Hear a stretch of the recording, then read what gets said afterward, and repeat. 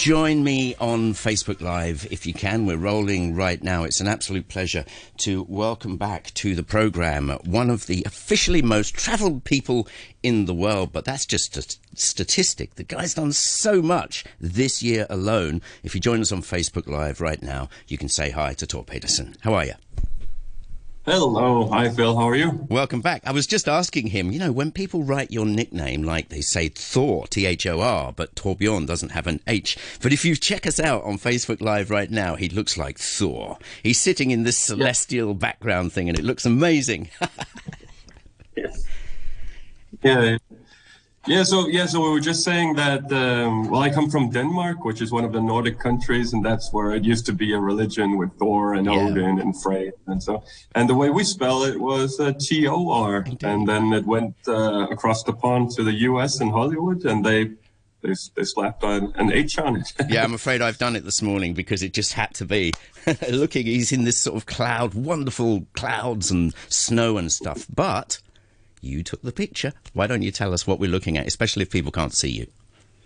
Right, and while we're talking about pictures, wonderful background that you have there as well. It looks really nice. My little herb garden. Yeah, okay. Yeah. So this photo was taken in the Middle East, and I was actually, so there's a connection between this photo and Hong Kong, because this photo was taken in Lebanon. And Lebanon was formerly the place on this planet where I was stuck for the longest period of time. Okay. I was in Lebanon for 102 days. And this is up on one of their mountains. It's beautiful. And I was standing on the snow, and you can see some of the snow being tossed into the sky. It looks a little bit like stars. And I'm above the clouds. Wonderful. Listen, I mean, I always like talking about your walking adventures and your travels, but, you know, you must have become a really hot kind of filmmaker, photographer by now, with all the practice alone. No, not at all. I get a lucky shot once in a while, and I think it's a lot easier today. With digital cameras, we take a million photos, and you just need to pick one. This is absolutely lovely, because I didn't know he'd be showing me this beautiful picture, and he's dressed in blue, and it goes with the sky, and I've done your name in the Danish flag colours, so we're all rock and roll this morning.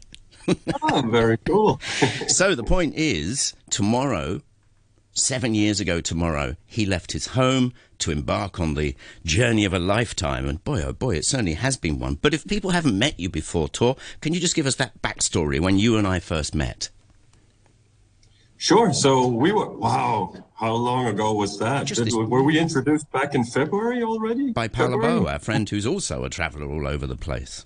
Yes, absolutely. But that must have been early when I arrived. So my name is Thor. I'm from Denmark. I'm traveling to every single country there is in the world, and I'm doing that in one unbroken journey, and then all of it completely without flying.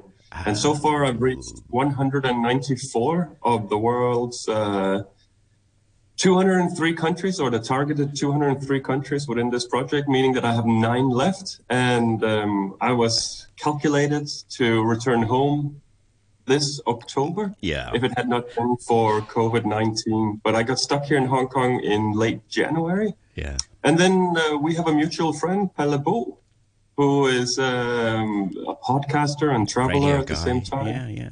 A radio guy. Amazing I seem to collect guys like you. I talked to Wilson Jung, who's a Hong Kong-born polar guide.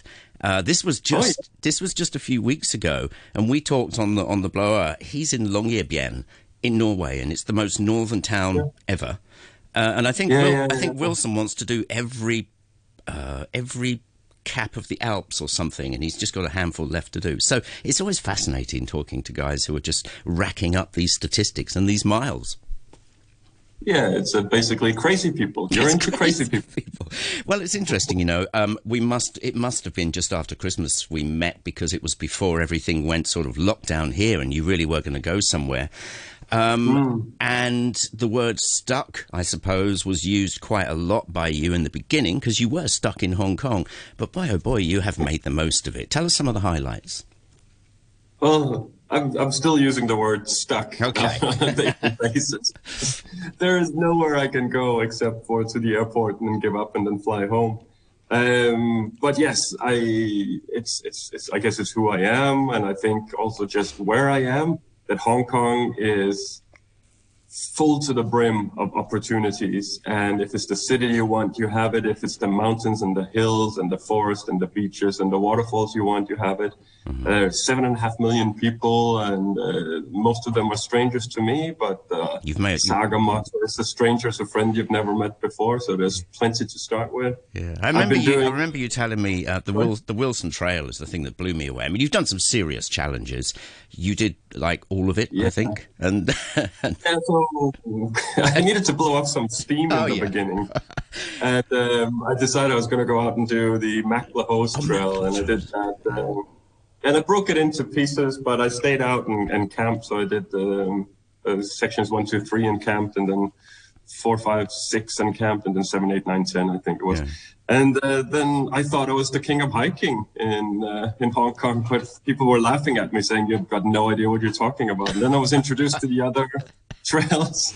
And I did the Hong Kong Trail, I did the Lantau Trail, so that's 50 kilometers and 70 kilometers. And then I did the Wilson Trail, 78 kilometers. And since then, people have been reaching out, asking if I wanted to go for a hike. And I'm trying to see if I can get on top of the 20 highest peaks in Hong Kong, and I've done 15 of them and have 5 to go. There's like a thread here. I mean, people wanting to do the most of this, that, and the other. I think it's absolutely amazing. So you were stuck in Lebanon. You're stuck here. The funny thing is, out of all the countries you visited, I mean, surely these are the 2 places that you've gotten to know. Literally, you know about the most. Or is that not true? Oh, that's very, very true. So I share a lot of different things across my social media, but if I wanted, I could go in detail about what are Hong Kongers and what are Hong Kongers like, and just small observations like people in Hong Kong, they like umbrellas more than they like raincoats. And, in any weather, by the way, the sun. Have you seen that before? It's funny because Hong Kong is quite dense territory. You know, the city is very, very dense, and the umbrellas take up a lot of space. They sure but do. The Hong Kongers are sticking with the umbrellas, aren't they? They love the umbrellas. This will be one of your takeaway memories, I think, of Hong Kong. So I'm going to remind people once again, Tor left Denmark 7 years ago. Tomorrow. Do you remember much about that day? I mean, anything random? Yeah. My very first interview was a radio interview. Oh, yeah. So what happened was I live in Copenhagen, and my girlfriend, then fiance now, she took me to the train station, and I rode the train across country, and my father picked me up. And then spent the night at my father's place. And then on the 10th of October, 2013, we drove down to the very south of Denmark, and we went to a national radio station. Yeah. And it was my big radio debut. And then he took me down to the borderlands, and there was a television crew, and they wanted to film my exit out of Denmark, but they were a little bit impatient. And they went like, because the project starts at 10 a.m. And I think they were there at 9:30 going like, can we just film it now and say that it's 10? Please? You know. So we filmed that, and then the crew went, and my father was there, and my childhood friend was there. Yeah. And I was there, and it was a blue sky, and there was a Danish flag in the background, and like an old-fashioned windmill. And then the bus finally arrived. And by chance, the bus, it's set up in the display, bus number 1. So I took off with bus number 1 on the very first day, took me to the train station, sat there, had a cup of coffee, got on the train, went to Germany, and then I was off. Absolutely. And, here you are now. So what are you planning on doing tomorrow? Remind us. It's got to be walkies. Yeah, well, you guessed it. So we were talking a little bit before. He said, what are you doing today? You're resting up before a big hike tomorrow? Yeah. And I'm like, am I that obvious? Am I really that obvious? Well, yes, I'm meeting up with a hiking friend here in Hong Kong, and we're going out to Sai Kung, which is, for me, one of the most beautiful parts of all of Hong Kong. Yeah. And there's this really treacherous hike that follows the side of one of the mountain peaks, and apparently it's sheer death on one side, and then a mountain on the other, and hopefully good weather, and it'll be really beautiful. You bet it will be. It's looking good. I mean, I'm looking at it now. Fine and dry this weekend. So we've got about 65% humidity now. Is that doable if you're a walker? Well, yeah, certainly. I've been hiking throughout the summer, and it's been 32 degrees Yeah, almost every day and sure. 80% humidity. So I feel like it's getting cold now. It's dropping down to 28, and, and I'm freezing. Yeah, well, it's going to be perfect for you. A couple of other things I want to ask you about. Remind our listeners and viewers about your Once Upon a Saga, Monica. Yeah, in terms of what I'm doing, Yeah, or what it is, what's in there. It's a Facebook page, Once Upon a Saga. You can check him out. Right. The project name is Once Upon a Saga. The project was born out of the knowledge that no one in history has gone to every country in the world without flying. And I thought maybe I could be the first. And You still I was a may. little bit overconfident. Thinking, well, I'm going to go out, I'm going to do this within 3.5 to 4 years. And here we are at 7 years that I'm still not home and still 9 countries to go, which isn't as much as it used to be. It's a project which has a lot of focus on the good. So I want to share about the people I meet and the things I see and food and culture and history. It's a project which has focus on guiding people and inspiring people and motivating people to achieve their goals. I believe that everybody has something that they want to do here in life, and when we give up, we don't get it. So, in one word, it's don't give up. Or a few words, don't give up. That's like the theme. And I haven't given up in all of this time since getting on that train in Denmark and getting to Hong Kong. I've been in Hong Kong now for 255 days. That's the record. Which is, that is definitely a record. Are you going to write a book or something?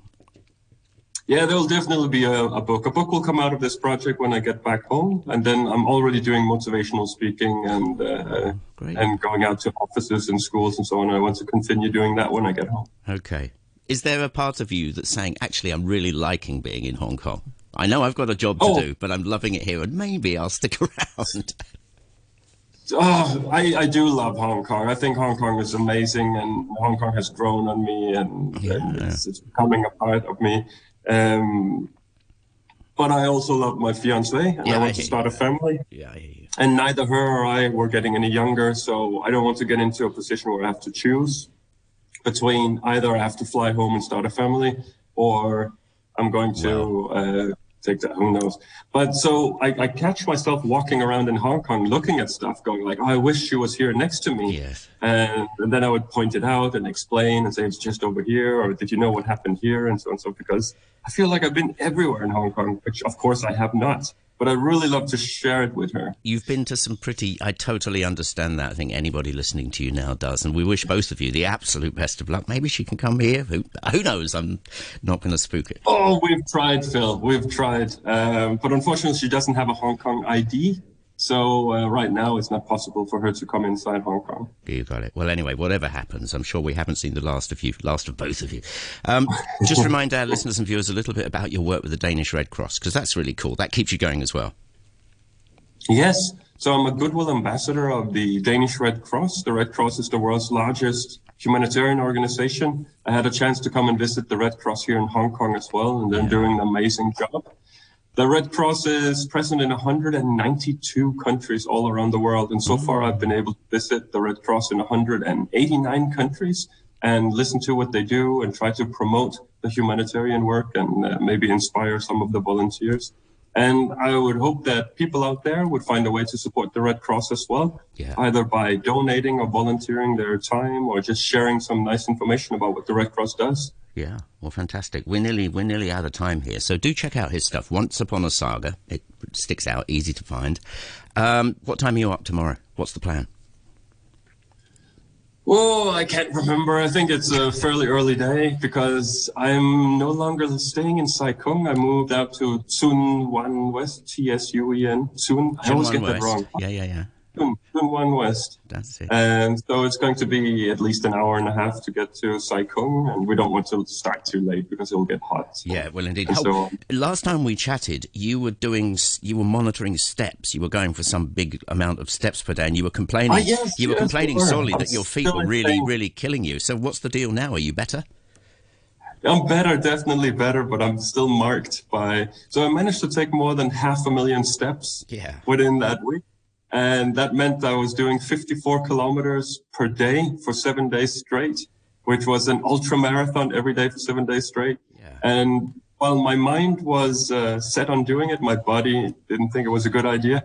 I'm still in pain today. I still feel it in my feet, especially when I wake up and take my first steps in the morning. Well, happy But I can manage. Yeah. I'm sure you've taken lots of prep and everything. Mind you, Phil, with 500,000 steps, I only got a third place. So that's what you meant. Some of the people here are really hardcore, right? Yeah. These were crazy people. All right. Well, thanks so much for joining me this morning. Best of luck. Happy 7 years tomorrow, and I'll catch up with you in a few weeks, I'm sure. Yeah. Best of luck, man. You're doing a brilliant thing. Tor Pedersen right here on The Morning Brew.